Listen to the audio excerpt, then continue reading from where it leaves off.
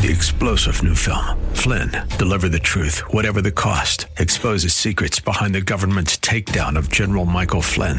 Flynn knew what the intel world had been up to. He ordered the first audit of the use of contractors. This set off alarm bells. He told the truth. He was the most dangerous person for Donald Trump to hire. They had to get rid of Flynn. Flynn, Deliver the Truth, Whatever the Cost. Available now. Watch it today. Go to salemnow.com. salemnow.com. Opinions expressed are not necessarily those of Salem Media Group, the station, or its advertisers. Live from Northern California, it's Lifeline with Jesse Gastan. He's the host of Way of Grace, a pastor and a community leader. He's a teacher and an inspiration. He's Lifeline's own Jesse Gastan.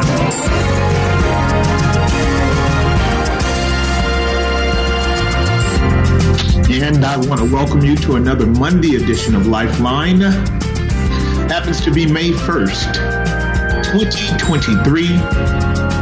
Somewhat of a cold, sort of dreary, overcast day, but that's okay. We are moving into better weather at some point in the next couple of days or weeks here. June almost always proves to be better weather. June, July, August, September. So we're thankful for it. Glad to have you with me on this Monday edition of Lifeline. Time 5:05 on, again, May 1st, 2023. Cinco de Mayo in a few days. We're going to see how that goes. And, the number is 1-888-367-5329, 1-888-367-5329. Given everything that's going on in our world today, particularly the unraveling of our society, particularly at the level of our young people, the Apostle Paul reminds Timothy about the utilitarian nature of the law. He speaks to Timothy in 1 Timothy chapter 1. And he says over in verse 8, but we know that the law is good if a man use it lawfully, knowing this, that the law is not made for a righteous man, but for the lawless, the disobedient, for the ungodly, and for the sinner, the unholy and profane, for murderers, and of fathers, and murderers of mothers, and manslayers, for whoremongers, and for them that defile themselves with mankind, men stealers, for liars, for perjured persons, and if there be any other thing that is contrary to sound doctrine, according to the glorious gospel of the blessed God, which was committed unto my trust. And I thank Christ Jesus our Lord, who has enabled me, in order that he accounted me worthy, putting me in the ministry, who was before a blasphemer and a persecutor, injurious, but I obtained mercy because I did it ignorantly in unbelief. The grace of our Lord was exceedingly abundant with faith and love, which is in Christ Jesus. This is a faithful saying and worthy of all acceptation, that Christ Jesus came into the world to save sinners. That's the word for us today. The law works to drive us to Christ. I'm thinking about how the early church could have never imagined the former persecutor of the church. Paul was an eminent persecutor of the church, in his own words, part of his testimony, Acts 9, Acts 22, Acts 25. And the early church just could have never imagined that one day Paul would be a champion of the faith, a servant of Jesus Christ, and a comforter to the people of God in the midst of Roman persecution. It goes to show you how things can unexpectedly change, just at a time when you just never thought it would. The church was operating in levels of fear. Obviously, persecution was taking place. The apostles were being killed. And the Roman Caesars were just going absolutely insane, not only in terms of their own intrapersonal chaoses and bad grabs at homosexuality and transvestitism and other aberrant behaviors, but then increasing in violence and hostility towards its own citizens. And We're seeing some of that today, are we not, as we look at the remarkable transformation of our society as it is dismantling on so many different levels, especially down at the level of our young people. I know you're alarmed by it, as am I, about all of the kind of disruption that's taking place among our young people. Our young people are definitely being weaponized. Young men, young women, particularly of the gay and lesbian and queer, and now most formidably the transgender community, all being weaponized against anyone who would hold a different opinion. And largely people who are operating out of a right to express themselves in terms of their own ontological reality. That is to say, real women are opposing fake women who are posing as women, being called trans women. And there's so many implications going on with that. But what I want to state early on before we get into a number of our topics tonight is just that, wouldn't it be wonderful if the true and the living God was pleased to bring about a revival? And that revival would sweep across our nation legitimately. I'm not talking about that little thing that happened a couple of months ago that petered out after people turned their ears away from it. I'm talking about a revival that would sweep across this nation and wake young men and women up to the reality of who they are as God made them and the dignity of operating out of their ontological, biological nature and biological gender, sex expression, which we know happens to be affirmed clearly in our DNA, our chromosomal makeup. He made them male and female in the image of God created he them. If we continue down this pathway of intersectionality and all of these pronouns and different identity markers, creating individuated persons that have no real biological or genetic factual correlation to what constitutes real human beings, you will be looking up at some extremely bizarre expressions. We already know that we're going to be moving into, if we're not already there, with human beings identifying as animals, with human beings identifying as other creatures, and being serious about it. I mean, real serious about it. I heard recently how that children are already taking on the attitude, behavior, and vocal expression of cats and dogs and other animals. And I suppose simply because Romans 1 is right, we are at that level where God is giving us up to a kind of unbridled and almost uncontrolled delusion, so that men and women are feeling like it's okay to create a whole cloth fantasy and demand that we believe it to be all reality, if not theirs exclusively. And with the force and power of our government behind it, they would punish us if we didn't kowtow to it and swallow the blue pill and just enter into the matrix and just accept it for what it is.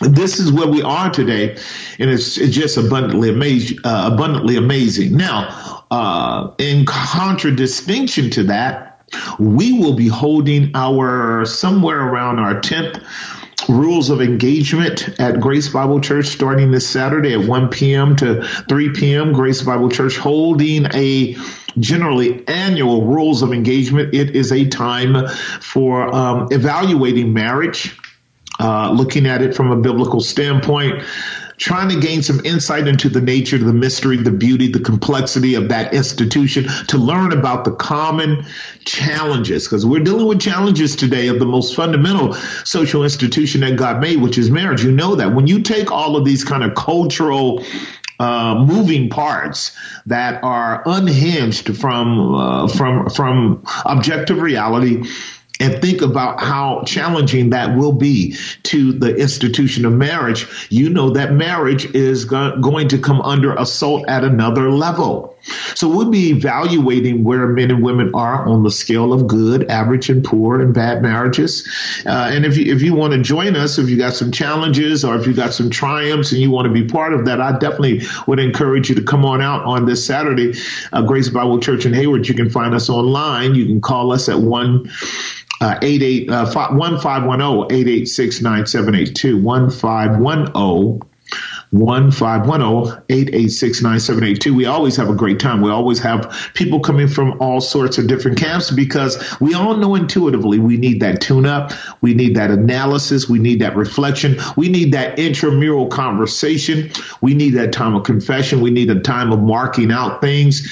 And plus, it's just going to be a great time helping our young people prepare for that collaboration to discover and identify the potholes and patterns of self-destructive behavior that occurs in marriages. We end up having these pathologies of negative and impractical, and in some cases very harmful interactions as husbands and wives, or maybe even parents with children. I call them potholes and patterns of self-destructive behavior. We look at them and we try to find a way to fill those potholes so we can start back down a course of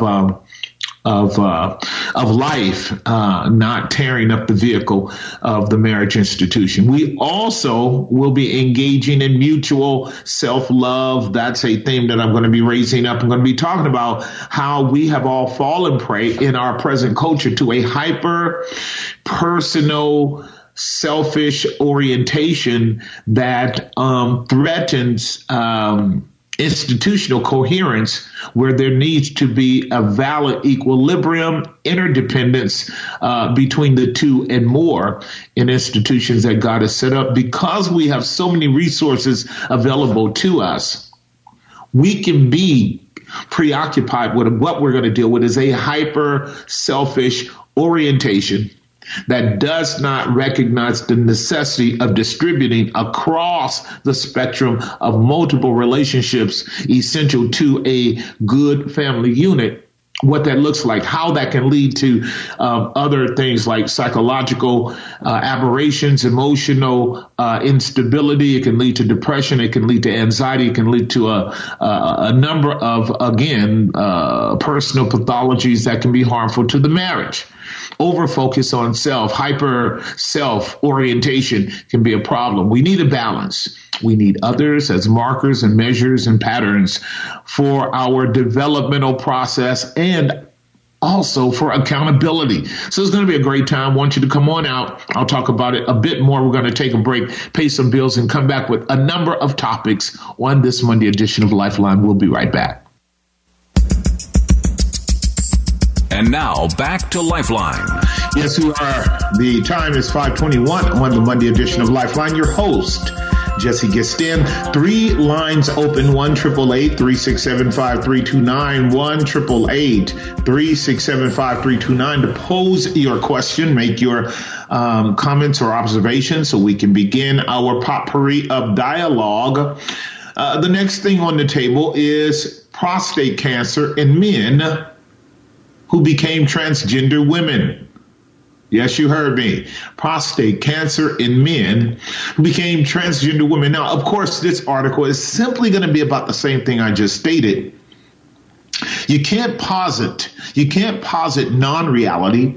You can't posit false reality. You can't posit non and false reality as if it's real and then mandate everybody that's living in an objective scientific world of concrete reality to buy into it and expect it to fit. You can't tell your doctor that you're a woman, and then you got to have a prostate exam to see whether or not you are a candidate for the kind of cancers that only men get.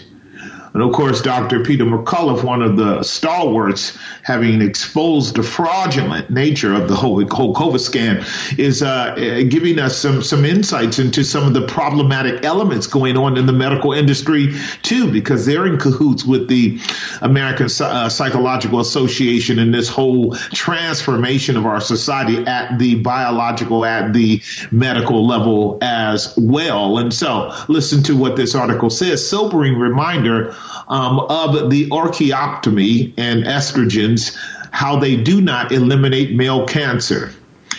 More and more physicians will be managing the explosion of men who undergo transgender therapies and surgery for gender dysphoria. I want to repeat that, and then I'll run with the sentences. More and more physicians will be managing the explosion of men who undergo transgender therapy and surgery for gender dysphoria. It should never happen, but it's happening because people are really vain. It's important to remember that these boys and men are still fully male and are susceptible to male cancers, including prostate cancer. Nick Abid et al.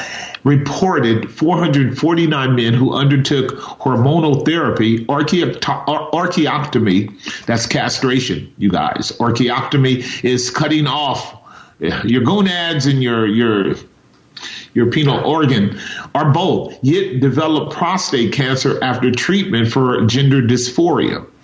And then Peter begins to lay out these horrific percentages around it that simply unquestionably proves two things. One is you're still dealing with a totally male biological being, all the way down to the proteins in his body, in his cellular structural makeup, not only just his chromosomes, but his proteins. The body is fully male in every aspect of the way you can imagine a body being male. It's male. And what he says is, by virtue of these statistics, I can tell you simply the sample likely represents a lower incidence and histologic grade than a routine clinical practice. My interpretation, says Peter, is that 32 months of estrogen therapy and castration. 32 months of estrogen therapy and castration, and 2% of men did not eliminate the burden of prostate cancer. Indeed, it is possible that estrogen use drove a more rapid progression once the cancer formed.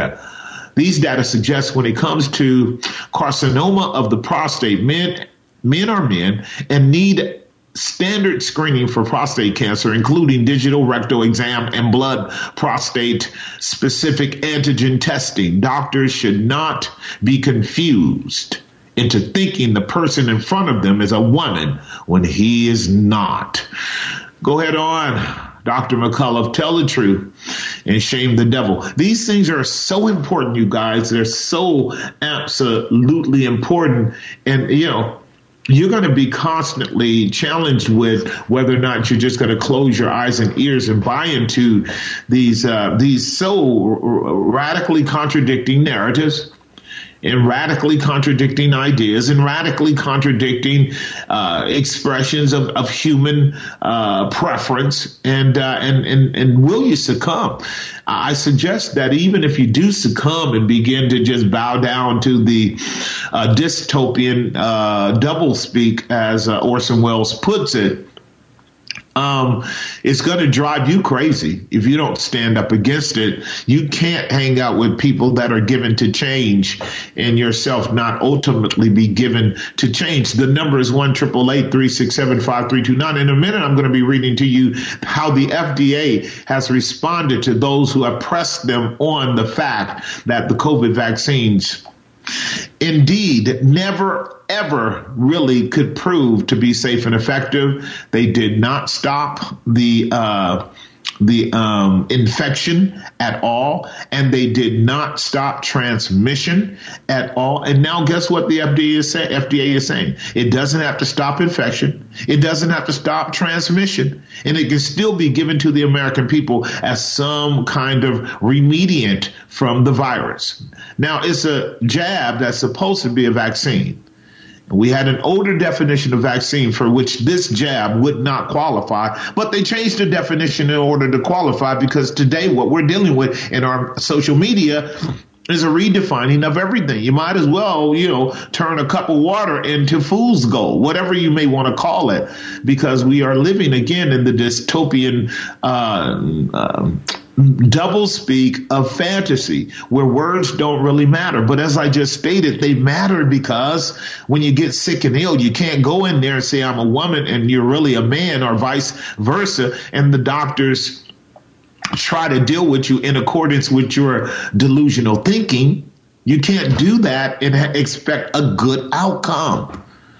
You see, this is what we mean when the Bible says in Romans chapter 1, God gave them up to a strong delusion that they should believe a lie. It's fascinating and also alarming what we're dealing with here. Here, the FDA is saying we are no longer going to be held accountable for whether the drug works or not. We're still going to push it on people where we can. Also, I want to talk to you about smart cities. We've been warning you guys for the longest about the world changing around us and not asking us for our opinion about it. 15-minute cities. You heard about them. These conclaves of tightly packed homes. They probably are just, apartment complexes, 800 square feet, maybe 900 square feet max, compiled together 3-4 stories high, where in these smart cities, you don't drive. You basically walk everywhere you go. And that's going to be a kind of mode of confinement to, as it were, check the so-called climate change that we have been hearing that is supposed to be threatening to our world. Can you imagine that, waking up one day being confined to a region, an area, let's call it Area 51, just for fun. And in Area 51, you have borders and boundaries. You have cameras everywhere. You have gate control. You have total artificial intelligence mobility. That is to say, you don't drive vehicles anymore. You don't even use electric cars. And if you do, you can only go so far every day. And if you go beyond that, they will dismantle your capacity to do it in the name of climate correction. They use the term climate equity. You see how they're conflating human beings with the earth and making them one entity, diversity, inclusion, and equity. These are the things that are going on in your world today, right around you. And Miss Christine Anderson has really, I remember watching her. She is a EU, that is European Union parliamentarian. She would be like your senator or congresswoman today. Christine Anderson took the red pill and woke up from this delusion that Europe had fallen into with the World Health Organization, the World Economic Forum's lockstep with this vaccine and the shutdowns. She woke up to the reality after reading a lot of paperwork and data and realized she was being lied to. And her mouth has been wide open ever since. Oh, that we would have 60 or 70% of our congressmen and women who were as bold as Christine Anderson. When I come back from my break, I'm going to read her article and just let you know how she's doing what all of our politicians should be doing. Not only letting their constituents know exactly what's coming down the pike with world policies infiltrating our own government and then being foisted on us, but then challenging their own colleagues to do away with and to abandon these global agendas because they are ultimately harmful for the people of Europe. We should be hearing that here in America as well, but I'm afraid we have very, very, very few, a very minority in our Congress and Senate that are standing up for the truth, and it just makes you wonder how many of those folks are on the dole as well. Anyhow, this is Monday edition of Lifeline. I've got two lines open, 1-888-367-5329. When I come back, I'll get your phone calls and more topics on this Monday edition of Lifeline. We'll be right back. And now back to Lifeline. Indeed, we are. The time is 5:36 on the Monday edition of Lifeline. I want to remind you again of this coming Saturday, 1 p.m. to about 3 p.m. A great time. Whole bunch of eclectic men and women, single, married, post-marriage, will be gathering together for our Rules of Engagement annual sort of conference for 3 weeks, May 6th, May 13th, and May 20th on Saturdays. Food, fellowship, fun, but mostly just a deep interrogative analysis of the marriage institution, the context in which marriage now is existing today, in the flare and instability of all the things that are going on in our world, and how we might shore up against it, trying to operate out of the hierarchy of a biblical worldview in the context of our marriages. It's going to be a great time. If you know something about marriage and you want to contribute to it, join us at that time. We'd love to have you. Again, Rules of Engagement at Grace Bible Church in Hayward this Saturday, 1 p.m. Let's go to line number 1 and talk with Jermaine from Alameda. Jermaine, are you there? Oh, hello. Hey, what's going on, man? Nothing much. Just I had a question. I heard your monologue, of course, but concerning this transgender issue and God giving people up, I was always wondering if a lot of what we're seeing is an attempt to get people to just, by doubting reality, if it goes way back to the garden where the enemy tempted Adam and Eve by saying, "Has God said?" And I say that because I was just flipping around the channels, and, you know, like you, I'm a fellow gumbo connoisseur. Yeah. And I found Emeril Lagasse has a newer show, and I noticed 2 of the episodes had a transgender rapper who was a 6'5" black man, and then the next episode had it featured people who were heavily into voodoo practicing. And I was just sitting there like, yeah, what's going on? All I did was look up some food, some recipes, and I felt like I got a spiritual onslaught, and it seems to be almost like a blitzkrieg coming on all levels and all fronts, just to try and get people off of what God says and what I guess what men apparently want these days. So I just wanted to hear your thoughts on that. Yeah, well, you know, we've already talked about this, and you hear me utilizing the text of the apocalypse frequently around this. I've been doing this for 20 years. Revelation chapter 13 makes it clear that God gave the dragon, he's the power behind the political systems of this world. He gave the dragon a mouth, a big mouth, whereby he could speak blasphemies against God. That mouth is the media. It has always been the media. His target has always been unhinged, ungrounded, unfounded men and women who aren't anchored in reality. And what comes out of his mouth is a flood of blasphemies. That's what Revelation 12 and 13 says. Out of his mouth went a flood of blasphemies. This is your Oriental, hyper-symbolic and metaphorical Nemesis dragon working through political systems to bring fear and trepidation and subjugation of human beings under their system, and to wash them away from the foundation of their origins in God, and therefore a biblical worldview, and therefore a recognition that their identity is rooted in their genetic makeup, in their biological makeup, in their chromosomal makeup. To fail to see the reality of who they are is a consequence of failing to see the reality of who God is. That's what Romans 1 says. But what you and I are seeing with that part, Jermaine, is the policy that has been laid out for a long time, and many have pointed this out. This is part of the Marxist communist policy targeting the destruction and reconstruction of American culture, going all the way back to the 60s, 70s, and 80s. And one of the things they said they would do is to bombard our media and our social institutions, our televisions, and our educational programs with a constant flood of homosexual propaganda, gay and lesbian propaganda, and even now transgender propaganda. So everywhere the eyes can cast itself, you're going to see these images and these optics, because it is a mode of catechism. This is how people become maladjusted to it, and then ultimately complicit with it. This is all by design. I have a presentation that I haven't watched yet. Someone sent it to me, and I have to watch it tonight to see the viability of it, but it's talking about the origins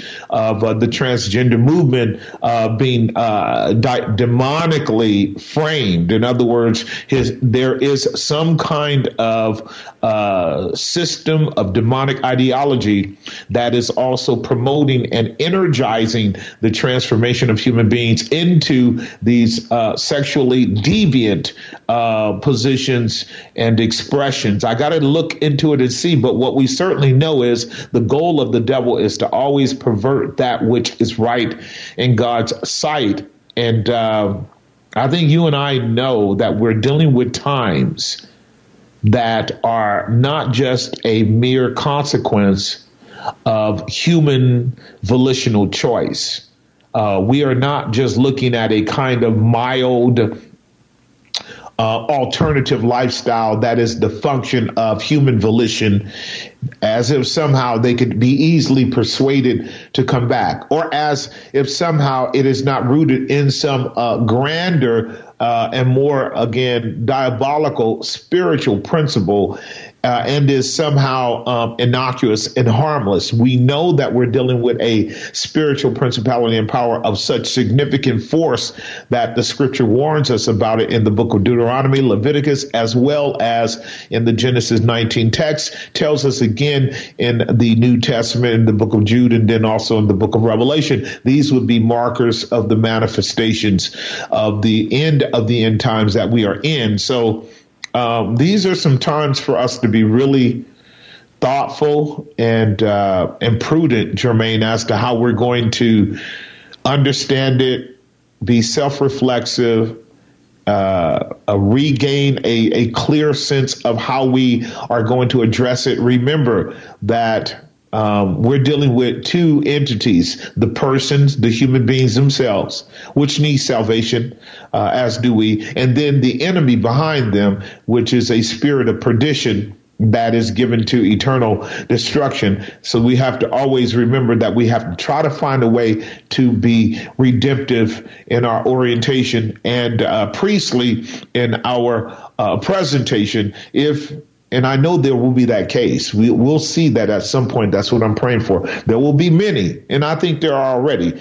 We have a problem with our media being honest about how many transgender persons, kids, young people, and maybe even older are utterly regretting coming under the knife or coming under the pills and coming under the hormone regimens and coming under all of these different butchering, slaughtering, life-changing measures that are given by our medical industry, this Frankensteinian medical industry. I know they're bemoaning the fact that they allowed a little emotional instability to take them and put them on the conveyor belt of external transformation without solving one whit the real issues going on in their heart and life. So we have to, as well as being discerning, we have to be wary of and empathetic for those people. Jermaine, are you still there? I'll give you the last word before we move on. Right. Just to concur with what you said, there is an entire community of the people who've been ostracized by their own former community who have come out. It's called the X-Trans movement, and many of them have seen the light and are preaching Christ as far as transforming them from what they used to be, and they're pretty much like a pariah in their society. So, just kind of concurs with what you said. Absolutely. Chloe Cole is one young, recovering, transgendered woman who is doing a yeoman's job of picking up her fellow travelers and trying to work through the regrets in a stellar fashion. We know these are the things that happen. Men and women fall into the snare of the devil, and then when God grants them a revelation of his glory and they recover their identity, then they become some of the most fierce objects of persecution and ridicule and hate and abandonment by their own system. This lets you know that system doesn't really know anything about the love of God. It is a dark system of self-consumption as well. Thanks for the call, my dear brother. Manny, Mel and Marsha. There you go. 3 M's. Manny, Mel, and Marsha. I'll get you after the break. We'll have a conversation, see what you guys are up to. This is the Monday edition of Lifeline. We'll be right back. And now back to Lifeline. Indeed, we are. The time 5:50 on the Monday edition of Lifeline. Let's go to line number 2 and talk with Manny from Castro Valley. Manny, are you there? Hello, Pastor Jesse. How are you? I'm great. What's your thoughts, man? Well, I'll get to the transgender issue, but I am also a ambassador with the Values Advocacy Council, VAC, which you know very well. I just want to say that we're having a great event coming up. May 13th, we are having Dr. Naomi Wolf. I definitely know. I'm glad you called because I was going to give a shout out for it. I actually, I'm somewhat affiliated with the guys up there. I love the work that they're doing. You guys be having some yeoman guests. I mean, just top notch. It's a beautiful thing. I am delighted in Naomi Wolf's transformation, her efforts at exposing a lot of what's going on in our media. And as you know, just brilliant. She's recently written some books that are excellent as well. She just had a marvelous dialogue with Jordan B. Peterson. It was just stellar. I like what she's doing. She's gonna be with you guys on May 13th. That's gonna be around 6 o'clock in the evening, right out there at Calvary in San Jose. Yes, Calvary Chapel, San Jose on Hillsdale Avenue, Saturday, May 13th, 6 p.m. with Brian O'Shea, Alex Meyer, and Denise Young from the Free Now Foundation. Yeah. And we're asking everybody to come out. Please register at vac.org, and we'd love to have everybody there. And we're also looking to expand the VAC in the Bay Area and the furthest part of the area also. So if anybody's interested, please come out to our event, see what we're all about. On the transgender issue, we also had earlier this year Walt Heyer. He's a former trans. Yeah, I know him. I know him well. Yeah, go on. Yeah, and he spoke. He lived as a woman for about 9 years or so, and he's already detransitioned thousands of transgendered. And you can see those also on our website, the past event. And he is an amazing man on this issue, on the transgender issue, it is demonic. We all know that. And, but we just have to keep educating people about the matter. No, you're right. And my previous caller, affirmed that too, as well as I know a lot of yeoman, people who are aware of the manipulation, deception, and just crude policies of our medical industry today. We just know that it's just a wicked system on so many levels. But what I'm thankful for, Manny, is people turning around, God opening people's eyes, granting them a revelation of his glory, returning to the Imago Dei, and even being able to come up out of some of those bad surgeries and taking a stand and doing what we got to do. And that is try to get the microphones back. Quite frankly, we got to get the media back to where we're actually able to have the total freedom of speech, dialogue, debate, reasonable, noble debate about matters so that truth can prevail. So I'm glad to hear it. And then I am going to give one more shout out before I go to our next call. And that is, May 13th in the evening, after many of you guys come to our rules of engagement class from 1 to 3 on May 13th. You can zip on over to Calvary Chapel and hear an outstanding message from Naomi Wolf. She's going to be really special. She's a very gifted woman, has a lot of good insight as well as impeccable credentials as well. And the VAC is just doing a great job. Just kudos to everybody over there. Looking forward to getting back with you guys at some point and collaborating. So, Manny, thank you for the call. People, please register. That's a big plus. Register at vac.org. Thank you so much. Absolutely. Yeah, we'll put it out there. Register at vac.org if you're going to go. They got plenty of room, but they need to They need to do the same thing we do, try to get a head count so we can make sure everybody is taken care of. Let's go to Mel on from Oakland on line 3. Now, Mel, are you there? Yes. Hey, Pastor Jesse, how are you? I'm great. What's going on?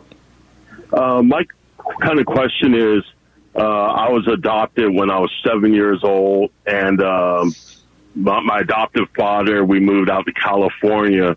But basically, long story short, he was gay and involved in the church, and he passed away kind of mid-2000s.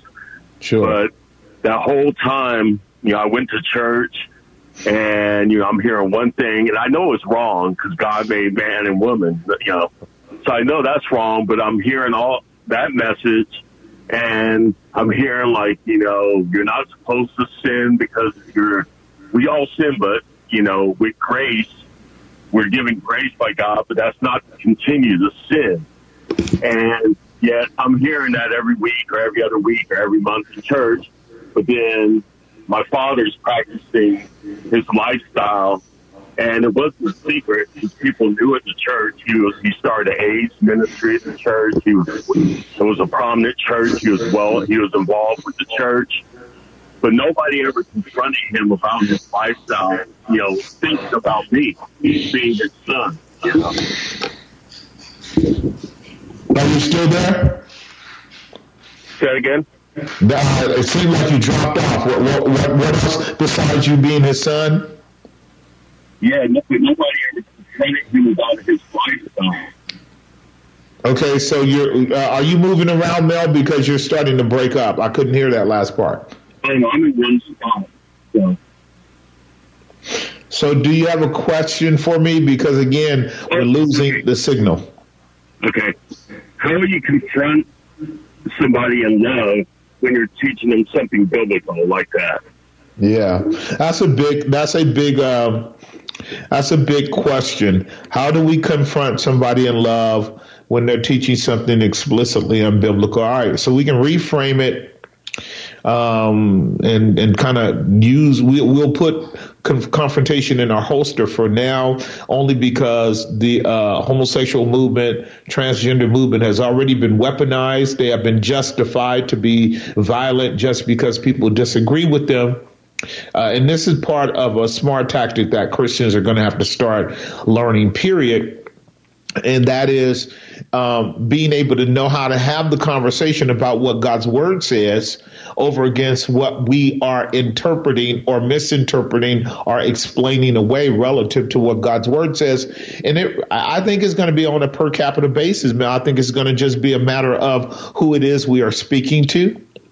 If it's an individual with which we have some relational depth, if we have some relational, measure, if there's a measure of significance to the relationship, if there's some background and history, then we can just start the conversation off very, very Socratically. How do you understand scripture around that when we read in 1 Corinthians 6:9?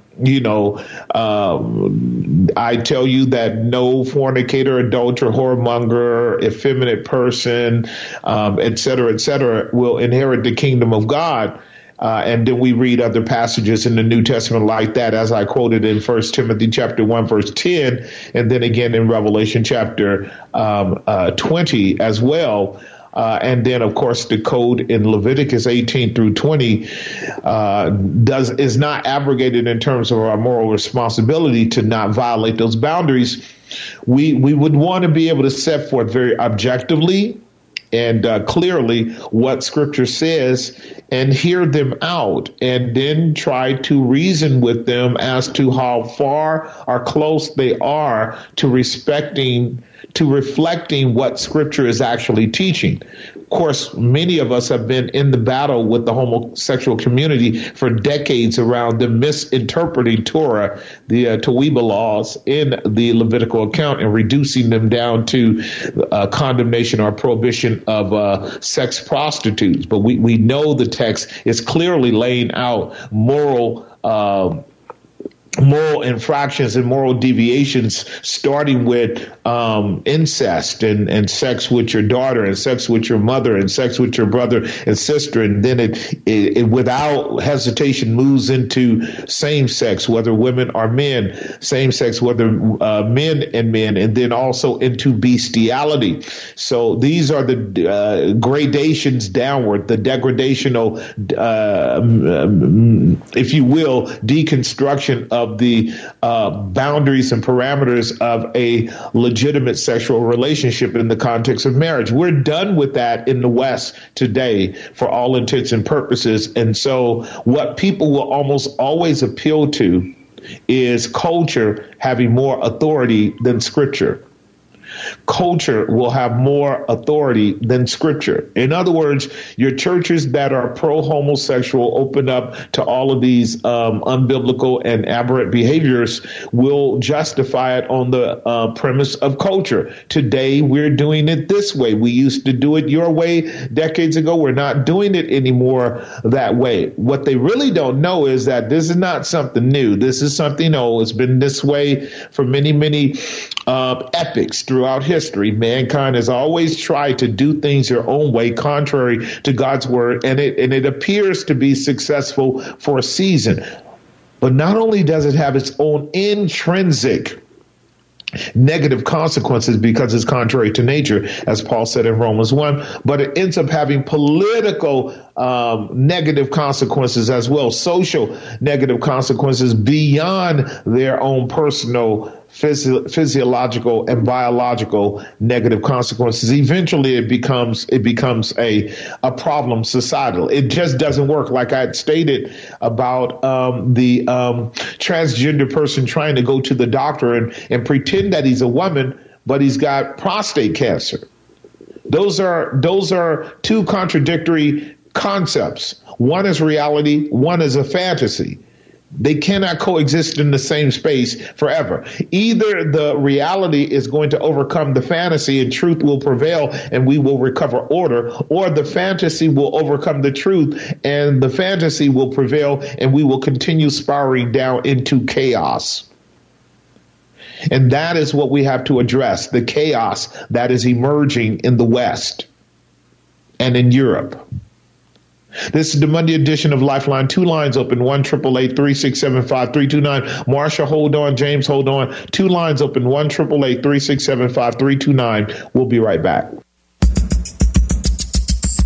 And now back to Lifeline. Indeed, we are at time at 6:07 on the Monday edition of Lifeline. We've got two lines open, 1-888-367-5329. Two lines open. We are addressing smart cities, the transgender paradox. We are addressing the need to be able to understand what is going on in our world and how we need to maneuver about it as believers and do our civic duty as well as our spiritual duty for the preservation of our society. The Master told us that we were salt and light in the world. Salt for preservation, that is to create a conversation, essential to bringing the light of the gospel into the conversation that men and women might be saved, might be converted, might be illuminated, might have the epiphany of the reality that we are created in the image of God and that Jesus is the way back to the Father. That message will have to re-emerge as powerful at some point. In the meanwhile, just to affirm again Mel's question. Thank you, Mel, for being so graciously open and honest about your background with that. That's a beautiful thing. Life is full of nuances, and we need to be able to handle the nuances. We can stand on the truth and be explicit about it and faithful to the proclamation of that word. But we want to do it in a fashion that is proactive and appropriate, accompanied with the measures of grace that God calls us to, if we have them, so that we are not only concerned about the proposition, but the person as well. Two lines open, 1-888-367-5329, 1-888-367-5329. Let's talk to Marcia from Los Gatos on line 4. Marcia, are you there? Yes, Jesse. Thank you so much. It's so nice hearing your voice. Thank you. I just want to thank you so much for answering the call that came 20 years ago and more, that you've stood up and you've tried to make things clear and discuss these very important topics with us. I missed last week. It's kind of a hole in my chest. Is there any way we can hear the past programs again? Is there any location for that?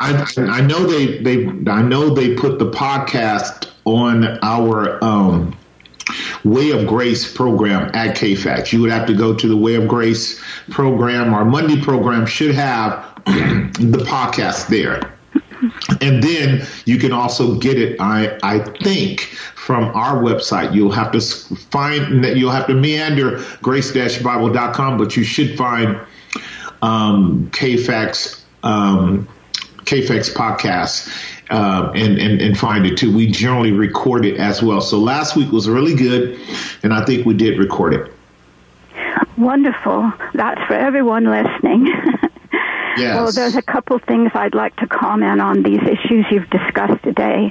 Sure. And, I feel in talking to others, we've been, the power of technology has overwhelmed us. Yep. And we can't seem to keep up on everything. People have shame over that, Jesse. People feel like they've been taken for a ride. They feel like they are under hypnosis and that it's all around them and they are powerless. And it's like always in the past, I've been interested in what goes on in the Congress, and I vote. And but it seems like what's going on in the Congress now is like political terrorism. There are people that are frightened to speak up, and as the years have gone by, I noticed that I wanted to say, why doesn't anybody run on the platform to reveal subliminal programming? Because there's so many things that are under the radar.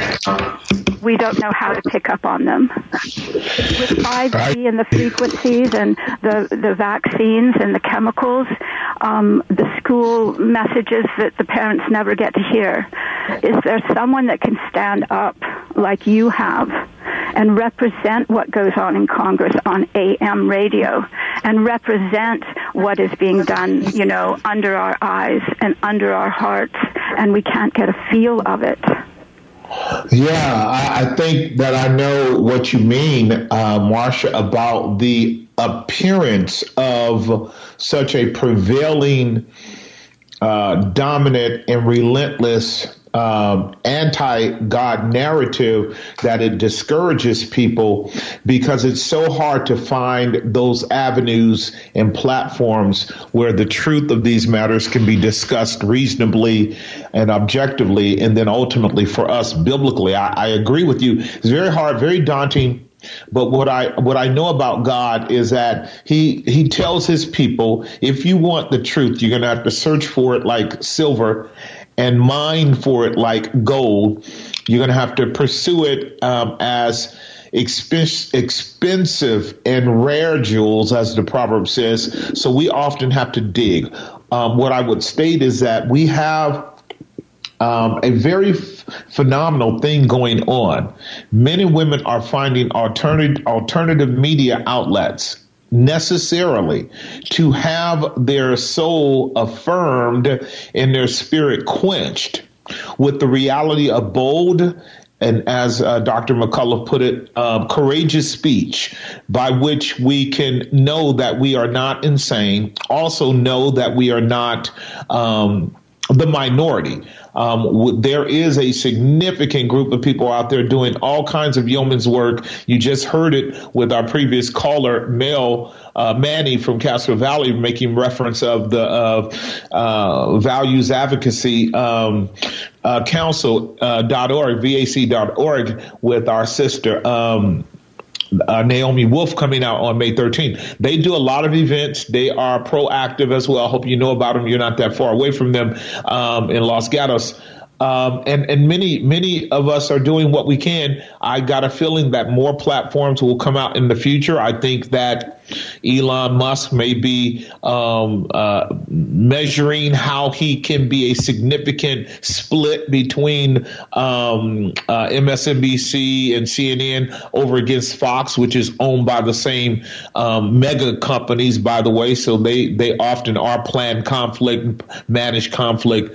I think with the removal or departure of Tucker Carlson, we're going to look up in a minute and see maybe an alternative third platform.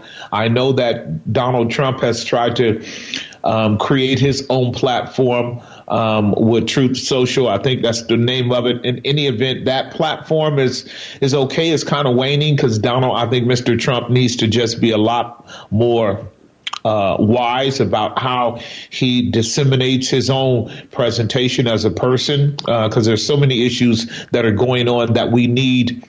We don't just need a kind of savior figure. We need people who can gather together a synod of men and women who are already proven and tested to be scholarly, to also be truth purveyors, to also be willing to suffer to get the truth out. We need men and women who are not sellouts to big pharma and big tech and big WHO and big WEF, World Economic Forum, and all of the big money barons that are behind the institutions and the governances that are taking place around our world. We need to begin to emerge in the media sphere with new platforms so people can begin to hear. Hungry people will gravitate toward those platforms. Hungry people will eventually hear. But if God is the way he has been in the past, my dear sister,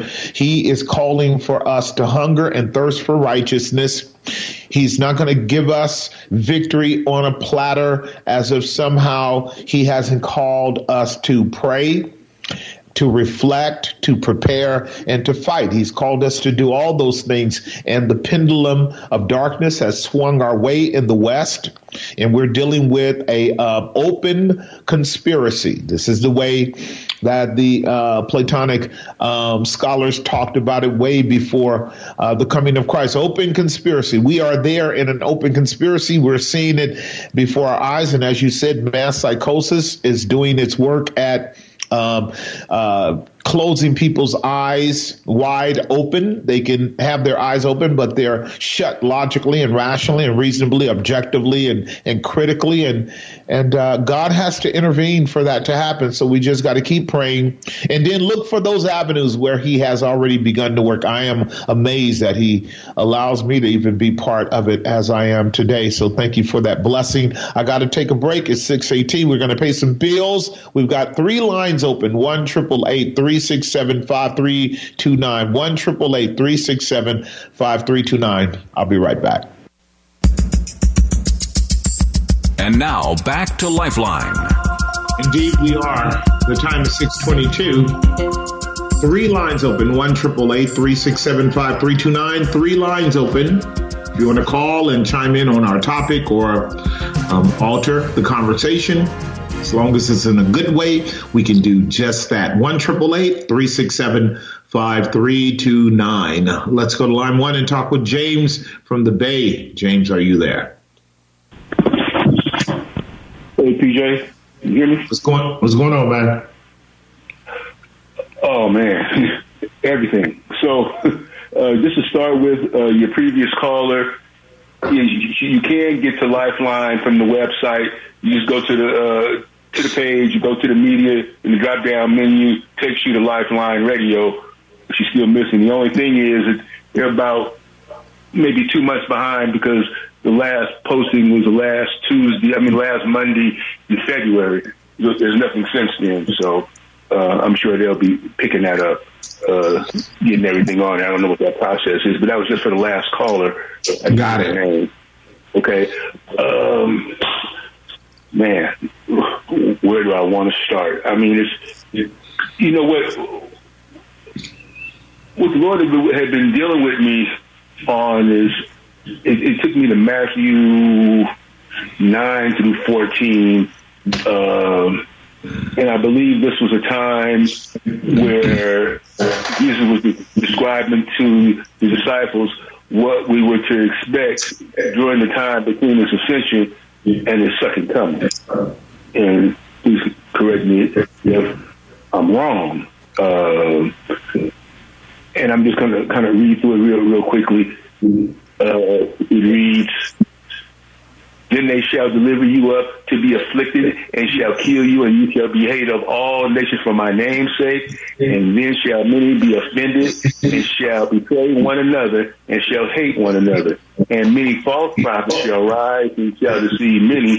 And because iniquity shall abound, the love of many shall wax cold." That's what I was going with. The love of many shall wax cold. But he that shall endure unto the end, the same shall be saved. And the gospel of the kingdom shall be preached in all the world for a witness unto all nations, and then shall the end come. Right. Yeah.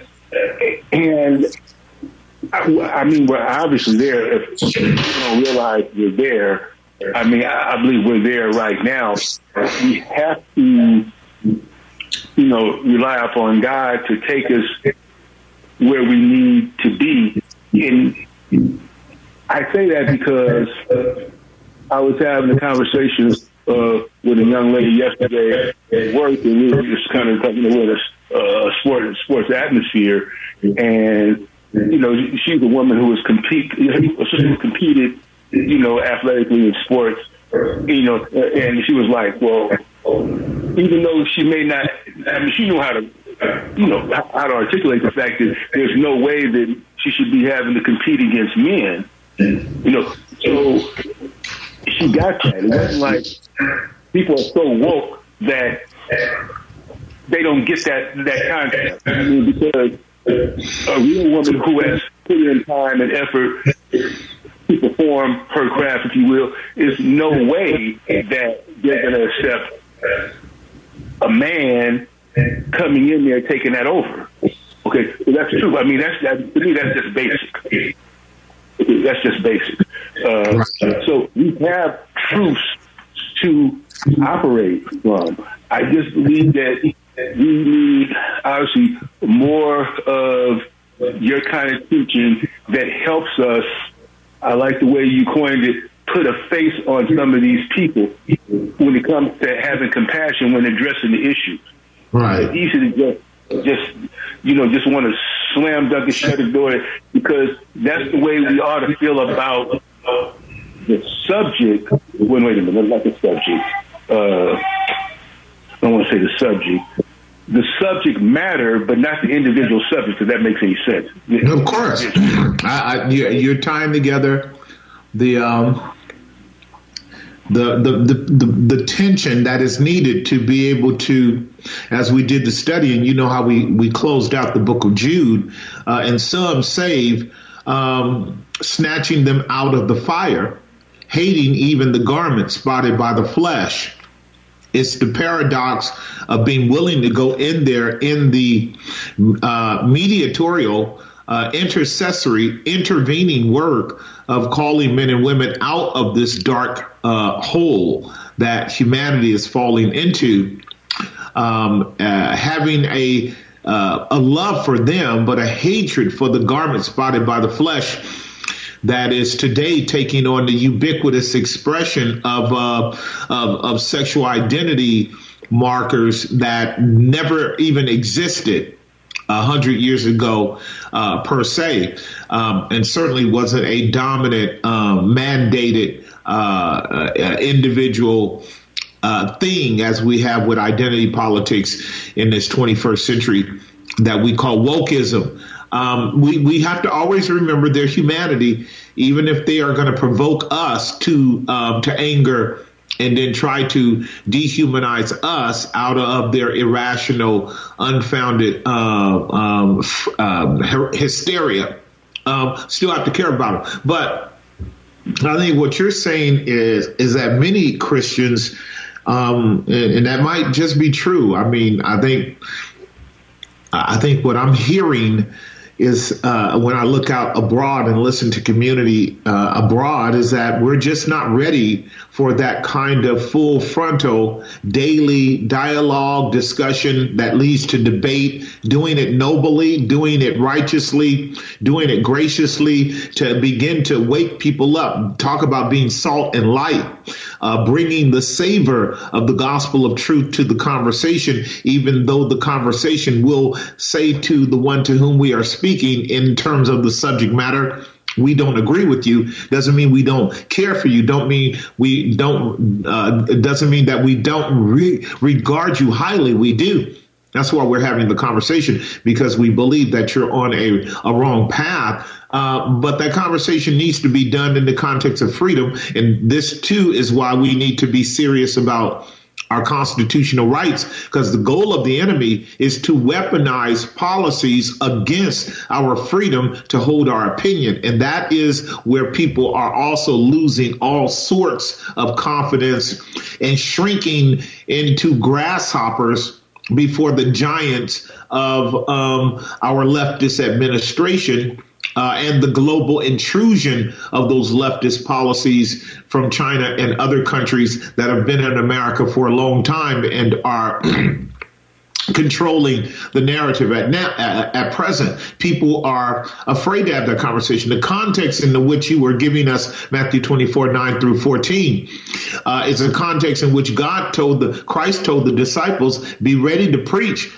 be ready to share, be ready to converse, be ready to declare and set forth the gospel, but be sure that it's going to be in the context of opposition, in the context of persecution, in the context of cold hearts, in the context of tons of apostasy on the part of the church, which we're seeing today, and many different moving parts that constitute the instability of a time of tribulation. We're not fully there yet. We're headed in that direction. I don't think the momentum as yet can be justified to say that, we are in the heat of it. I think God is preparing us for it, and he should. We should be prepared for it. That's what I wanted to state. And I don't know if people are praying and preparing and studying up and being ready to give an answer to everyone of the hope of the gospel, but we should be, because at some point it will have that kind of close proximity pressure on our psyche of minds and souls, and it won't be too long before that occurs, particularly in a liberal state like California. Thanks for the call. I got to take a hard break. 3 lines open. 1-888-367-5329. 1-888-367-5329. Very good question. We'll continue after this short break. And now back to Lifeline. We are back. The time is 6:36. Got 3 lines open. 1-888-367-5329. 3 lines open if you want to join the conversation while we still have the freedom of speech to do it and the right to share our opinions as we see fit without reprisal from our government. Let's go to line number 4 and talk with Dave from Oakland. Dave, are you there? Yeah, I'm here, Pastor Jesse. Thank you. I appreciate you. Hey, what's up, man? What's going on? Talk to me. So, I've been listening to everything and love what you're talking about. So I had a question, because I've been noticing lately that a lot of Christians, they don't like to talk about racism. And I wanted to ask you, first, do you think that as Christians should we even engage in and then secondly, if so, do you think that what's the biblical approach for it? Because we talk about the vaccine and stuff all the time, but we talk about the LGBT agenda and stuff all the time in the Christian community, but we never address racism. And I know that racism could be perpetuated by anybody. It's not just white on black or black or white. It could be any ethnicity being racist to another ethnicity. But I feel like in the Christian community, we dodge that topic too much. And there's too much of that going on in the world that we're not talking about. Like specifically how, China is dealing with the Turkish people or the people that would be out of Turkey out there in China. Nobody's really talking about that in the Christian community, how they have, huge camps of people enslaved right now, and they're just doing horrendous things to them. And even, the stuff we got going on here with the young man being shot on the guy's porch just for going to ring his doorbell, and several other things like the other young man that ran from the police and they shot him all those times and killed him, and they were just all acquitted. Not the DA came out and said there's going to be no charges pressed on them, and there's a lot of things that are racially motivated that's happening in the world, and it seems like Christians don't like to address those things. And I'm asking, should we even address those things as it being a racist thing, or how are we supposed to look at it? So that's what I'm asking. Yeah, very good. So I'm thinking that what is the problematic element with just talking about racism in general is that not everyone is in a space for which racism is it's an existential concern for them.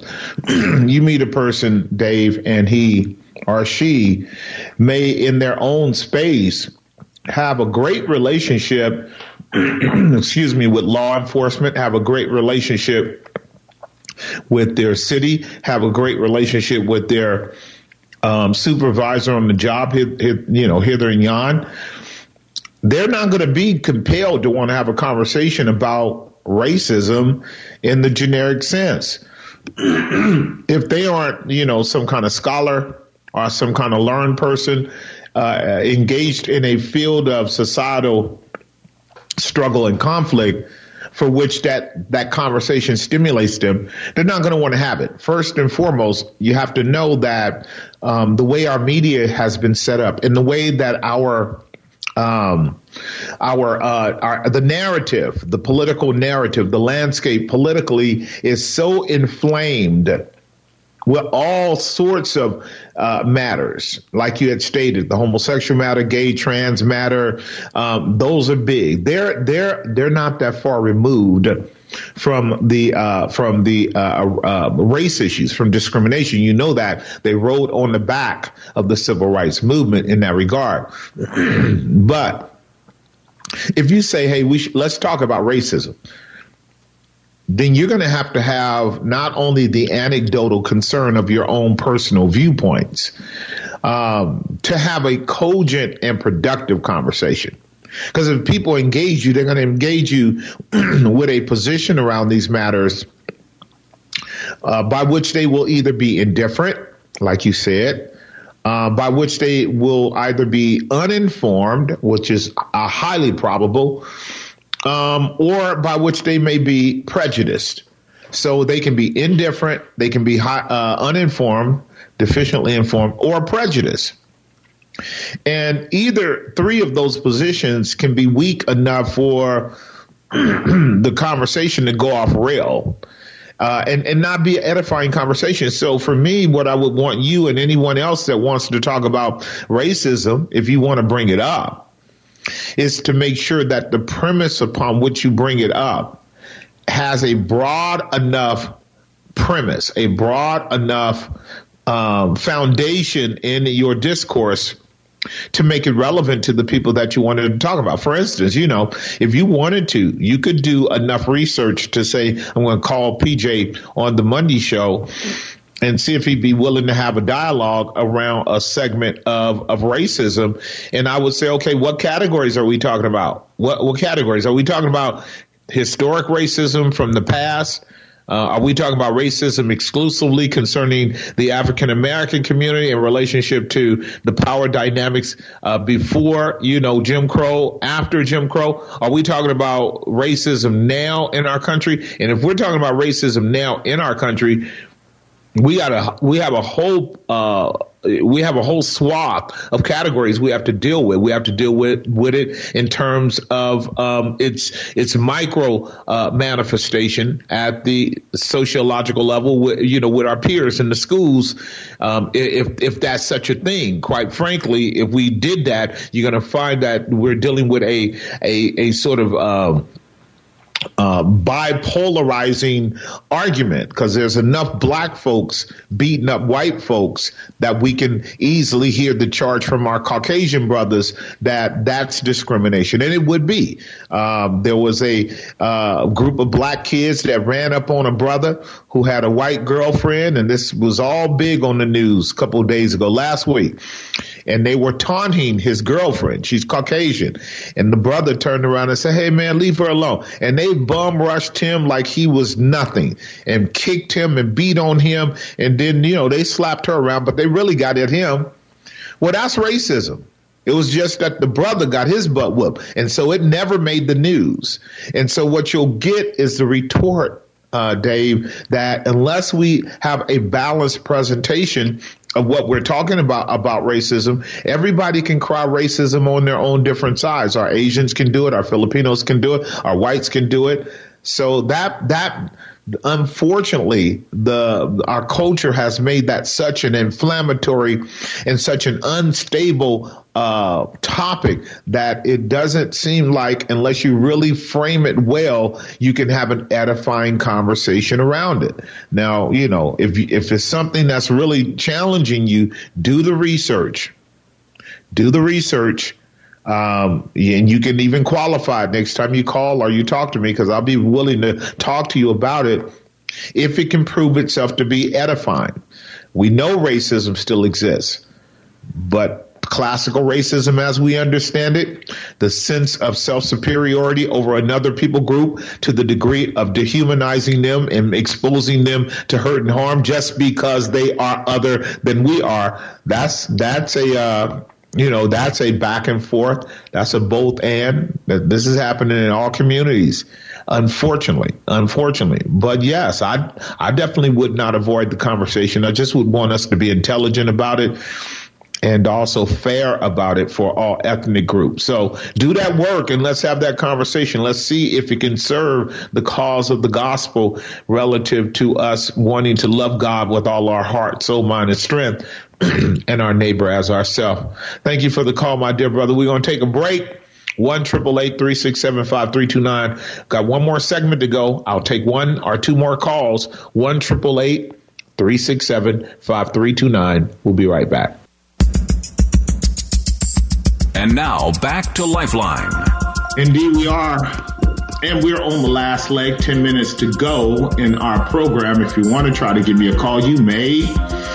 I'll revisit some of the stuff we talked about and kind of get us up in preparation for closing down. We are living in very challenging times. We are living in very unstable times. I look out in my mind's eye and I reflect upon where we are in our culture and in our world. And I see so many things for which all of the calls are relevant. Every call, even Dave's referring to, racism and things like that. That would not minimize in a society where propaganda is so broadly applied at the weaponization level. It's naturally intrinsic to us as human beings, where we feel we might have an advantage over someone by numbers to engage in racism. This can happen locally. This can happen at a larger governmental level. It can happen anywhere, and it does happen. You'll see it whenever there's a majority of black people and just a handful of our Caucasian brothers and sisters. They'll get at them. They'll play the race card. You'll see it when it's the reverse. And they'll get at black people when that's the case. That's just the nature of fallen man relative to his predatory nature when he sees the weakness of another people group. It's a perverted form, an alternate form of xenophobia.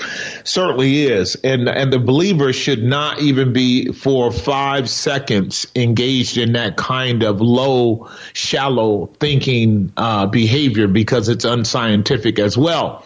There is none righteous, no, not one. We've all come short of the glory of God at so many levels.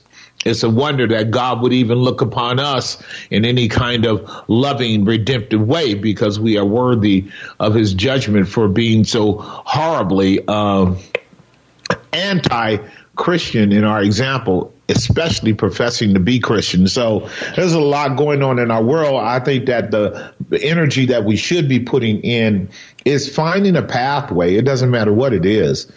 Find a pathway and employ your gifts. Use your gifts. Ask God what, like if Dave, if you're still listening, I can tell you, man, my heart hungers for really savvy, really witty, really deeply thought through and socially conscious comedians. We need them now more than ever. I know people say, what in the world are you talking about? We need men and women who have the capacity to laugh at the wicked and wickedness of society, so as to be able to have the conversation in the context of laughter, which disarms us from emotional expressions that are so unstable that it leads to negative outcomes. When we can laugh about a lot of things, we can begin to see them more objectively and maybe find solutions to them collectively as a group. And excuse me.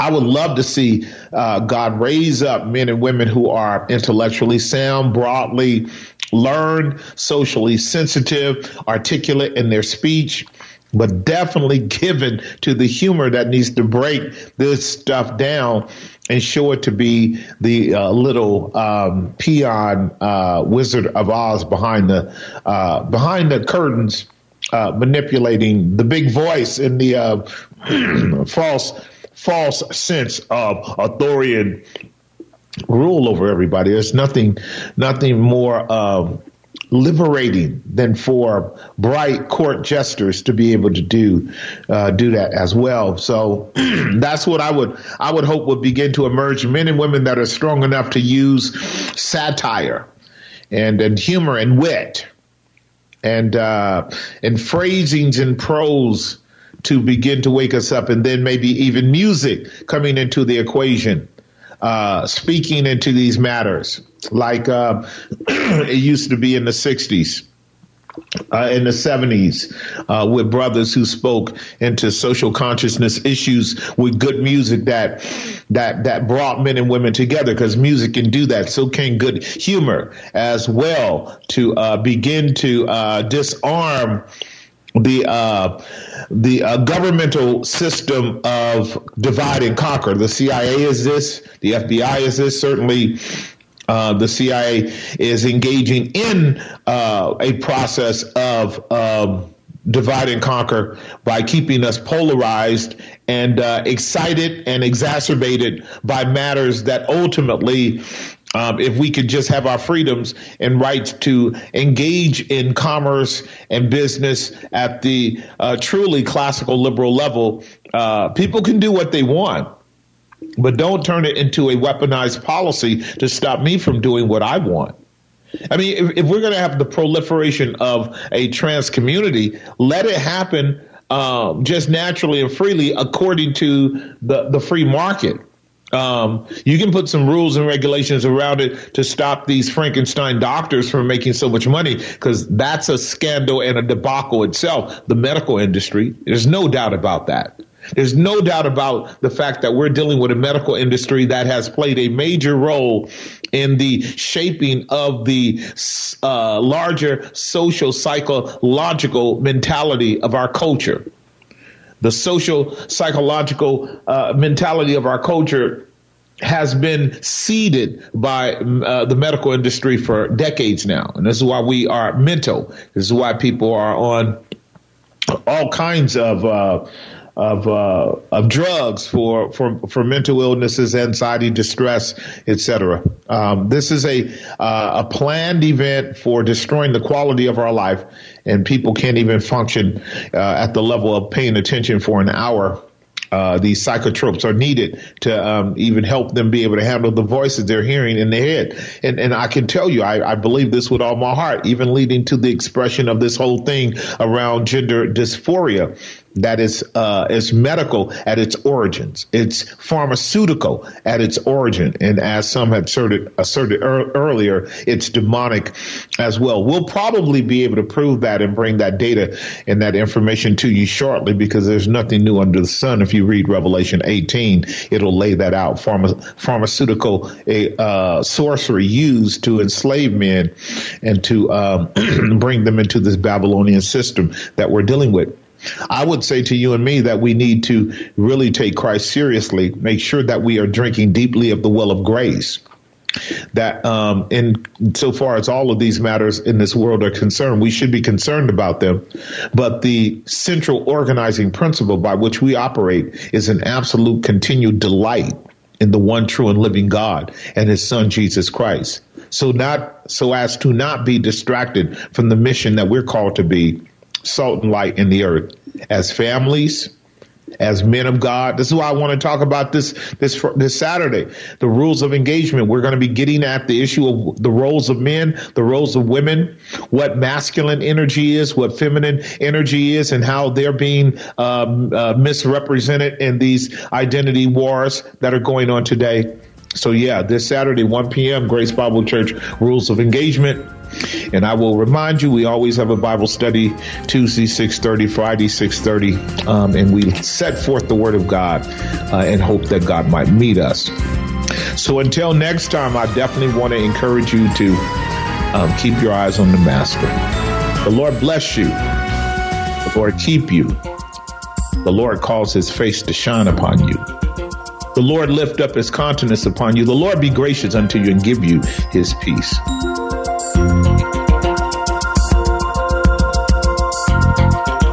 Opinions expressed in the preceding program do not necessarily represent the views of the ownership, staff, or management of KFAX.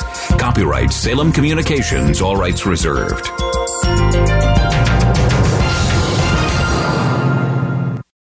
Three-star General Michael J. Flynn, head of the Pentagon Intelligence Agency, knew all the government's dirty secrets. He was one of the most respected generals in the military. Flynn knew what the intel world had been up to. He understood its funding. He ordered the first audit of the use of contractors. This set off alarm bells.